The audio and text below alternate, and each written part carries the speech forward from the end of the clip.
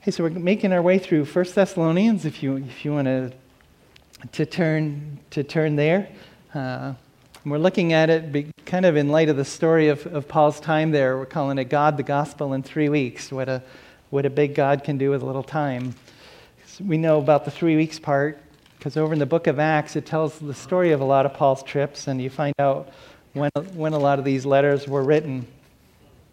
So today in 1 Thessalonians, starting in chapter 2, in verse 17, and going to make our way actually through all of chapter 3. There's one thought that goes on there. I want to look at this in light of, people that you know that just really seem to be people of influence, not political or, monetary influence, but just people that they just seem to affect people. They just seem to be really good at helping people grow or change or break through. We all know people that have gifts in counseling. They would fit into this. They come alongside people, and people are changed. They're influenced, and of course we're thinking about spiritually. They're influenced for Jesus and where that is. And before we go in that direction of, some people are just gifted at that, or they have the right personality for that, but it's not me, or they know more than I do. That's the calling on all of us, really. That's the Great Commission that Jesus has left to all of us, to make disciples, to meet people who don't know Jesus and help them come to know him so they become a disciple, or meet someone who knows Jesus and help them make progress in that. So this calling to change people's lives or to be used in God's changing people's lives, that's on all of us. And so it's important that we don't just kind of write that off or leave that to others or the professionals or people that know the Bible or whatever other blanks we would put in there. We probably can all agree that the Apostle Paul was one of those people, that people were changed when he was around or when he had time with them. But again, we can't go in that direction of, he was an apostle, or he really knew the Old Testament and he knew what he was doing and he had this crazy boldness. He was just who he was. Because there are people that have titles and that have degrees and can speak really well that will travel different places and not really affect anybody. So Paul, he had those things, but where he went, there was just change. There were changes that happened.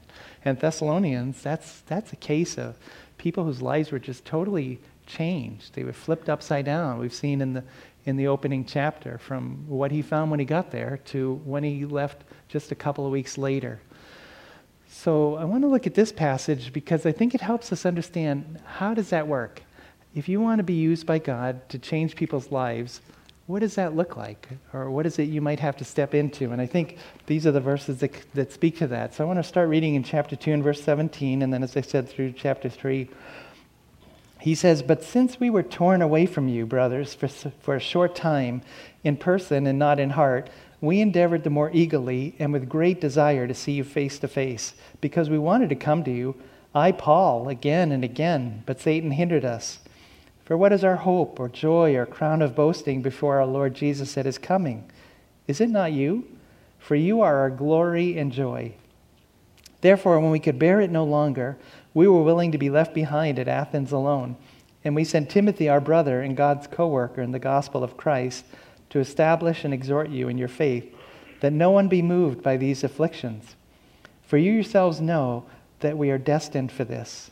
For when we were with you, we kept telling you beforehand that we were to suffer affliction, just as it has come to pass, and just as you know. For this reason, when I could bear it no longer, I sent to learn about your faith, for fear that somehow the tempter had tempted you, and our labor would be in vain. But now that Timothy has come to us from you, and has brought us the good news of your faith and love, and reported that you always remember us kindly, and long to see us as we long to see you. For this reason, brothers, in all our distress and affliction, we've been comforted about you through your faith. For now we live, if you are standing fast in the Lord. For what thanksgiving can we return to God for you, for all the joy that we feel for your sake before our God, as we pray most earnestly night and day that we may see you face to face and supply what's lacking in your faith. And now may our God and Father himself and our Lord Jesus direct our way to you, and may the Lord make you increase and abound in love for one another and for all as we do for you, so that he may establish your hearts blameless and in holiness before our God and Father at the coming of our Lord Jesus with all his saints. Yeah, just you get a sense of his heart, you get a sense of his connection with the Thessalonians, you get a sense of the story that had gone on there, and so I want to jump into that. We've watched this church as a case of what happens when the gospel really works, when it works the way that it's supposed to work. And you find that a lot of times that happens in a moment like this, that people who leave people changed jump into people's stories and bring the gospel story. That's really what's going on. That if you want to change people, if you want God to use you in people's lives, you've got to jump into their lives. You've got to get close enough to know and to be trusted and to bring something. And that all you have to bring that person is the gospel story. What the gospel truth is, what the gospel has done to you, what the gospel is offering. We sung about the promises. That's what usually is the dynamic that's going on there. And it starts when people matter to you. That people need to matter to you if God's going to use you to change people.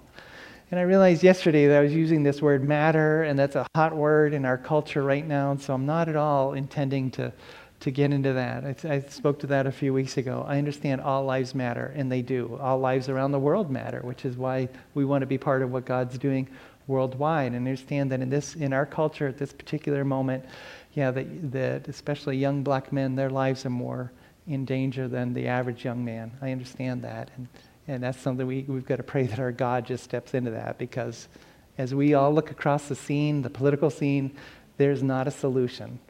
It's just being used and exploited, and you can agree with that need and that issue, but then organizations that get involved are far from resolving what the issue is. So we're just talking about every person mattering to you, that God is going to orchestrate around your life who it is he knows he can use you for whatever their next step needs to be. But those people, they have to matter to you if that's ever going to take place. So when you read this letter, you get a very clear sense that these people mattered to Paul. He's not a professional missionary. He's not, what's our next stop? Well, our next stop, Paul, is Thessalonica. It's an important city. It's on the seacoast. This is what the makeup is. This is the demographics. So you probably want to use your number 3 message for them. Okay, we'll do that. And then how long are we there? And hey, make sure they have our want list.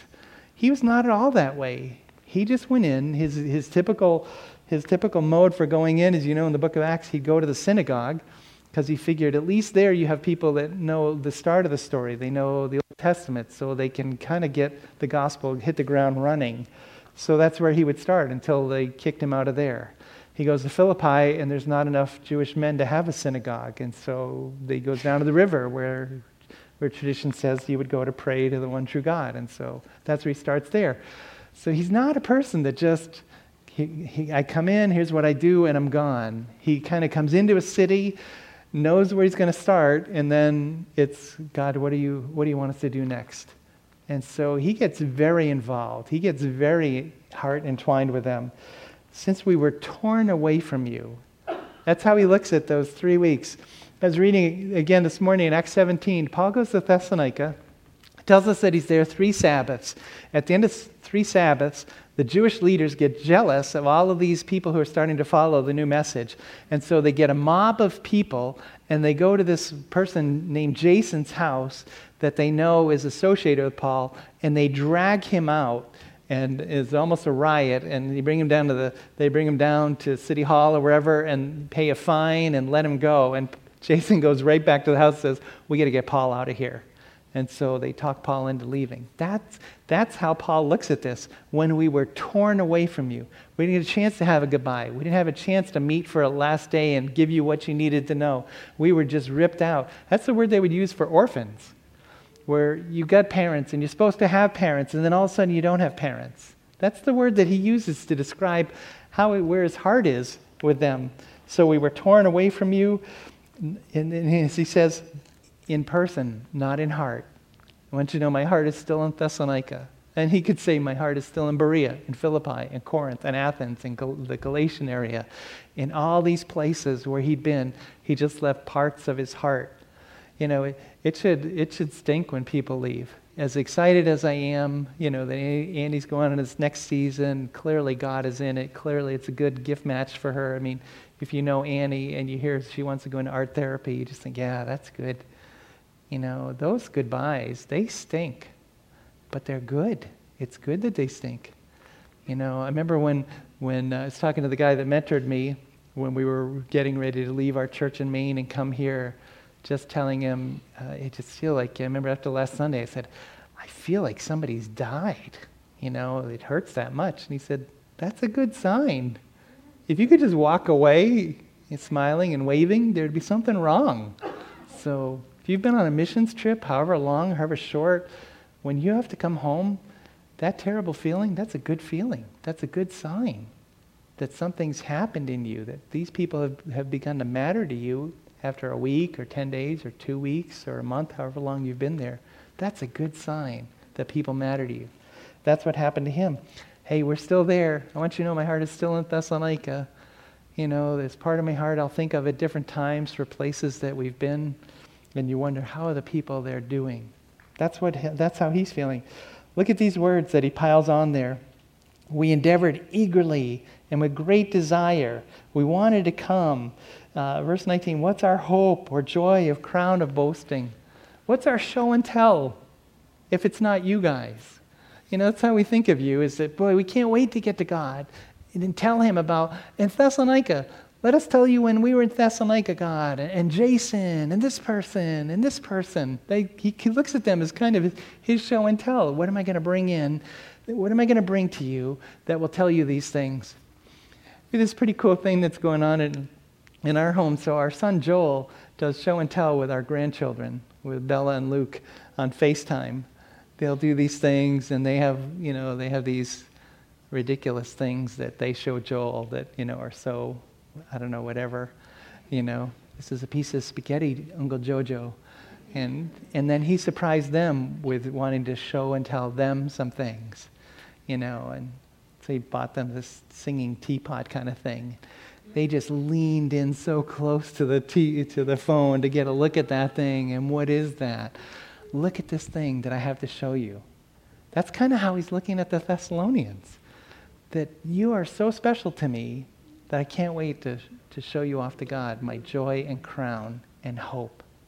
That's how deeply they matter to him. So you have those things that go on. When we could bear it no longer, he says at the beginning of chapter 3, you get this sense of how closely tied he was to them. That he not only did what he needed to do, but he let his heart get involved. Some of you need to hear that, because you used to step into people's lives at a much deeper level and get involved. And the danger there is, because we're constantly dealing with sinners, is that your heart is going to get wounded in those things. You're going to be disappointed, you're going to be betrayed, you're going to be misunderstood, all of those things. And so some of you have taken the safety step back of, I'm not going to do that again. I'm not going to do that anymore. I'm not going to do that as deeply or as often. But that's ministry. And Paul, part of what would happen to him they would involve sticks and stones or jails or beatings and all of those things. And he would just show up in the next place with his heart wide open, because he just knew this is what God wanted him to do. And he knew that God was blessing it. And he knew at the end of the day that people mattered to God. I love when Jesus tells the story of, the lost coin and the lost sheep and the lost son, the prodigal son. He starts that because they said to him, why does he associate with sinners? And I know I mentioned this, but whenever I think of that, I'm going to remember one time when Pastor Ted was sharing on that, and he had some translation that said, why do you hang out with riffraff? That the Pharisees, they got everything straight except that people mattered. They had all the rules down, and they had what God wanted down, but they did not have down how important people were to God. And so Jesus tells them these 3 stories. And I remember hearing someone put that together and saying, boy, out of that story is the sense that there is something valuable that's lost.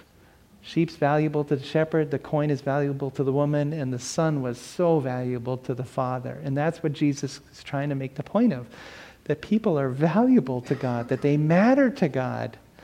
And so in your story is the story of how much you mattered to God, Some of you, you were just out there. You weren't religious. You weren't brought up in a religious home at all. You were just out there, and God carved a path to you.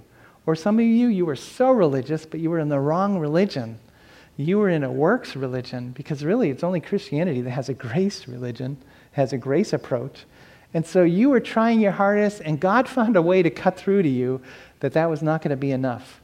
Some of us who wrestled with the fact that I think I'm doing enough, I think I'm good enough, boy, he found a way to cut us off there. And others of us that were working hard, but we just knew it's still not enough, it's still not enough. He found a way of meeting you there because you matter to him. Your story and the uniqueness of your story is a reflection of how much you matter to him. And if you matter to him, then you should matter to us. Because that's where we see going on here. If you want to be used by God to see people changed, they have to know that they matter to you. You always hear that phrase, and it's been around for forever, probably that one. People don't care what you know till they know that you care. Isn't that so true? If somebody comes up to you and says, hey, you know what you need to do? Part of your brain is going to go in the, who are you? And do you care? Do you even care about me? Or are you just looking to flash how much you know or whatever? You're just one of those people. Yeah. People need to know that you care. And so let's press into that a little bit. When you look across this family that God has called you into, this Cottage Hill Church family, who matters to you here? Who matters to you enough to step into their life? Or who matters to you enough to speak or to share or whatever that is? So you ought to have some names coming, hey, these are the people God's been putting in my life or connecting, and they ought to be changing. If you have, oh, these are the people that matter to me, and it's the same people that have mattered to you for the last 10 years, then there's something wrong there. Because God is constantly shifting up and shaking up who should be in your circle. If you're newer here, how are we doing at making you feel as though you matter to us? Whether you want to respond back, I would appreciate getting response back either through my email or through the website. How are we doing at making you feel as though you matter? Because we want you to matter. We know that one of the next great servants at Cottage Hill could have come in the last 3 weeks. We want to have that approach where the people that are newest to us matter as much as those of you that have been here and been so faithful. So if God's going to use you to change people, it's going to be because they matter to you. If he's going to use you to change people, it's because they matter so much that you do something. Not just that you're praying for them, and that's doing something, I get that. But it's easy for us to talk about how much we love people, how much they matter to us, and then not do anything. Someone prayed yesterday in one of the sessions out of James that faith has to have works. And those confessions of how much you matter to me, they have to be followed up by action. So he says at the beginning of chapter 3, therefore, when we could bear it no longer, we did something. When we couldn't take it any longer. He says that he kept trying to get there. He says up in verse 17, chapter 2, we endeavored more eagerly with great desire to see you face to face. I, Paul, again and again, that he made several efforts, at least 2, to get back to Thessalonica. And yet God closed the door, or as he points out, but Satan hindered us. Because that's a for sure. If you're asking God to use you in the lives of other people, Satan is going to get in the way of that. That's what he does. He's going to hinder it. It's an interesting word. It's a word that armies would use. If you were running away from an army and you were being pursued, you would dig these huge trenches so they would have a hard time getting all of their equipment over that, and you'd slow them down, or you would tear up the road. If you had cobblestone roads, you would just rip up all the roads. Remember in World War II, the movies I grew up watching, or the reality, they would blow up bridges so that they would just delay the onslaught. And that's the word Paul uses here. We were trying to get back to you. Satan just kept getting in our way. So you do need to know that if you come away from a message like this with, God, I want to be used in people's lives. I want you to use me for people's growth. Satan's going to get in the way of that, either with them or with you. Hey, haven't you all seen that you try to set up a time to get with somebody you're burdened about, and you keep finding things getting in the way of even setting up a common time, finding something, or you set that time up and something comes up out of the way. The evil one is going to step in the way of this because he doesn't want to see people saved. He doesn't want to see people's lives changed. You just have to understand that's him and not lose heart and continue to pursue it. And so you do something when people matters. And so he did something radical. Timothy, he's waiting for Timothy to come back. He left Thessalonica. They go down to Berea. The Thessalonians find out he's in Berea. They drive to Berea and they drive him out of there. So he leaves Timothy and Silas in Berea and goes down. He ends up in Athens, which is where he is when he's writing this letter. But he sends instructions back. He wants Titus to go up to Macedonia, probably back up to Philippi, and he wants Timothy to go back to Thessalonica. He does that radical thing that the two people that he needs the most, he sends away. That he does something that's going to cost him and delay what he wants to do next. So he sends Timothy back, and he says in Philippians, I have nobody else like him who is concerned for you. Everyone else is concerned about their own interests. But Timothy, as a son working with his father, is only concerned about the gospel. So he did that radical thing because he knew the risk. He says, I was really worried about you. He says, in verse 5, I sent to learn about your faith for fear that somehow the tempter had tempted you and our labor would be in vain. He understood in verse 3 that there were those afflictions, that they were living in the very place that drove him out. And so he understood the risk. He understood what was going on in Thessalonica. He understood how Satan works, that the tempter might have tempted you. That's what he does. He is a tempter, and so that's what he does. He's constantly tempting. He's tempting you. He's constantly tempting all of us. In Thessalonica, are you sure this is worth it? Wasn't your life better off before you met Paul? Wasn't your life better off before you gave it to Jesus? Are you sure you have to be this public? Are you sure you have to be this radical? Are you sure all of those things that are just temptations to give up that would make Paul feel like we went there and we invested and there's no long-term fruit? So he understood what was going on. When people matter to you, you understand the risks that's in front of them. The risks they may have of giving up, the risks they may have of relapsing to those many of you whose story involved recovery, the risks that might be involved of they're being led astray. Pastor Ted's verse in Hebrews, be led astray by another doctrine, that you didn't get enough time to invest the word in them, so they may be led astray. When people matter to you, you understand what makes them vulnerable. And so you do something with that. You have to do something because you understand how vulnerable they are and where they are. You do something radical, and something that, because you understand the risk, you got to do something real too. Because in our day, we can send an email. I was really, hey, have you seen this person? Yeah, they really matter to me. So what did you do? I sent an email. And of course, we know nobody reads email.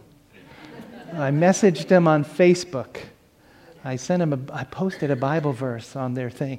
And hey, Bible verses have tremendous power. But you understand what I'm saying? Sometimes we do these little things when God is calling us to do something much bigger, much more inconvenient. When people matter to you, you do something. If he's going to use you to change people's lives, it's going to be because you're willing to do something. And then you kind of see that. This point kind of overflows over the last one, but I wanted to call attention to it. When people matter, their condition matters to you. How they're doing, what they're doing, that matters, and it affects you. So he says, but now Timothy's come back with this really good news. And look at how it affects Paul. He says in verse 6, but now that Timothy has come to us from you and brought us the good news of your faith and love, that those two things are solid, and reported that you always remember us kindly and long to see us as we long to see you. For this reason, brothers, in all our distress and affliction, we've been comforted about you. Even though we're still going through it, wherever we go through it, the fact that you're doing okay, that comforts us. And watch how he's going to keep talking about it. For now we live in verse 8. I think it's the NIV that says, for now we really live. Now I can really be okay if you're okay. If you're standing fast in the Lord. In verse 9, for what thanksgiving? I'm just so thankful because I've heard how good you are. Can we return to God for you, for all the joy that we feel for your sake before our God? That affected him. He was thankful in the midst of what he's going through. He had joy. He was comforted. He knew that his labor there had been worthwhile and that they were going to be okay. You know, when people matter to you, their condition matters to you.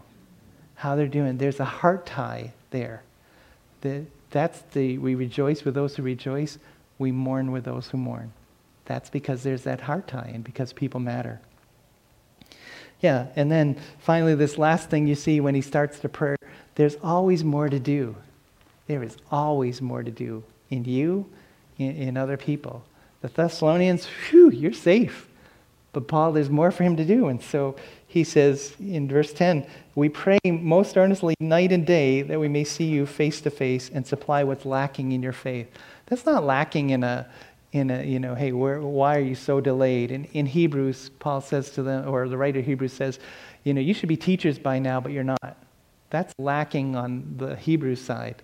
This is just lacking on, hey, we want to give you the next step of what you're ready for, which is really all we're trying to do is help people get the next step of what God has for them. So I'm praying that God will give us that opportunity. And then he prays those resources. Now may our God and Father himself and our Lord Jesus. Hey, can I just step to the side and say, this is one of these places in the Bible where it refers to Jesus and God on the same plane. It's not talking about two different people. This is a place that just speaks that they're equal. You don't talk about, you would never say, now may our God and Father herself and Jeff Chandler. You would never put them, I know you would never put them, but somebody might. You'd never put them on the same plane.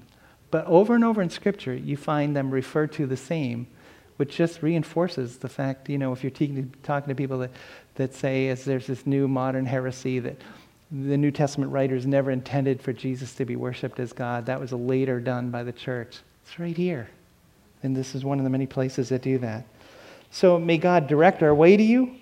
We want to get back there. And may the Lord make you increase and abound in love for one another and for all as we do for you, so that he may establish your hearts blameless in holiness before our God and Father at the coming of our Lord Jesus.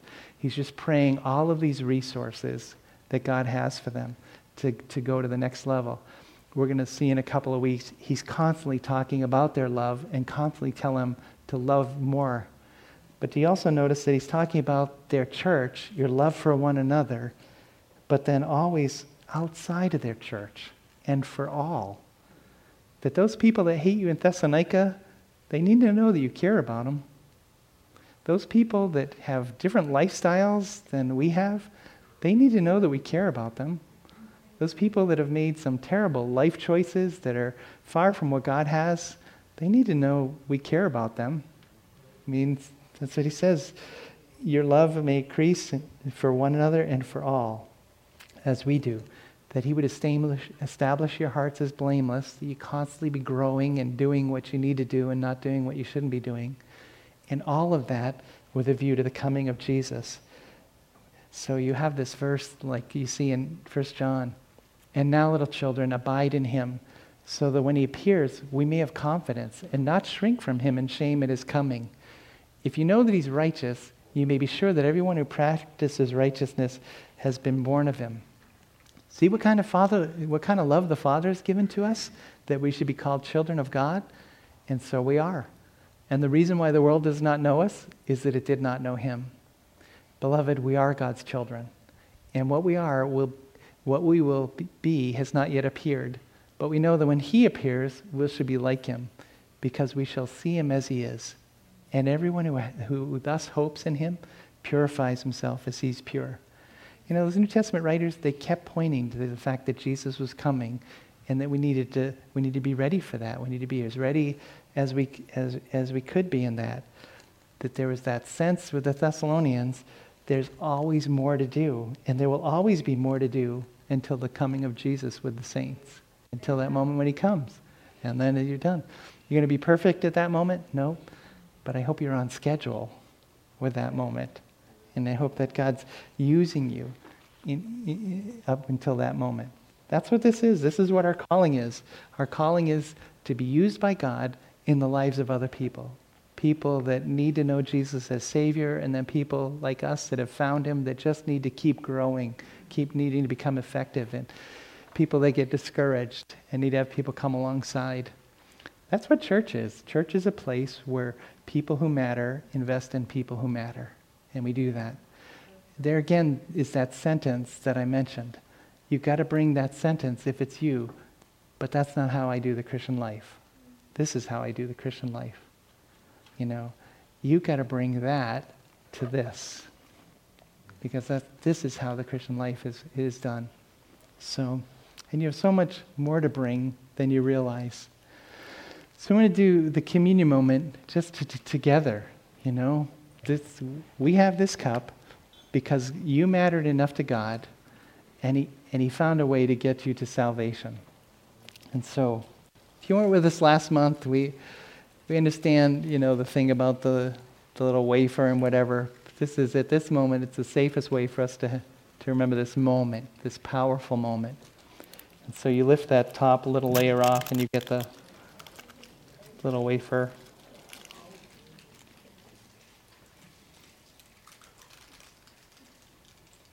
Good. Good. And you mattered enough that Jesus allowed His body to be broken for you. So, Lord Jesus, thank you so much for that.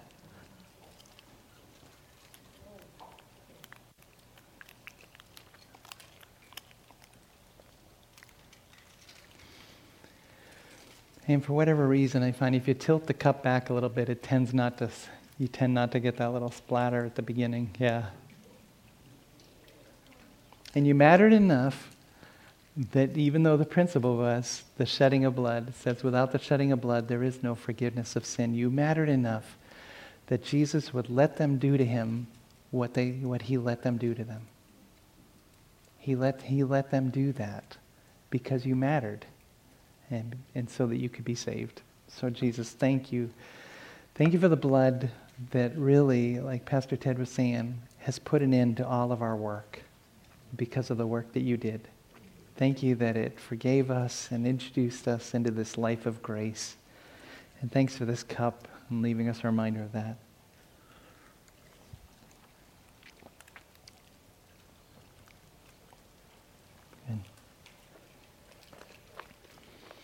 And Father, we just open ourselves up to the Holy Spirit to show us ways to communicate that people matter to us.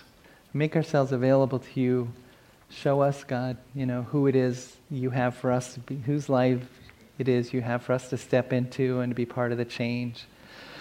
Who do you have to be part of the change you want to do in me, God? Cindy and I, or whoever that is. Just direct our way and direct our steps to that so the Spirit can be fully active at Cottage Hill the way you want. And especially that the Spirit can be fully active into people that don't know Jesus who will become part of the Cottage Hill family or part of the Church of Jesus in Springfield. We make ourselves available to you.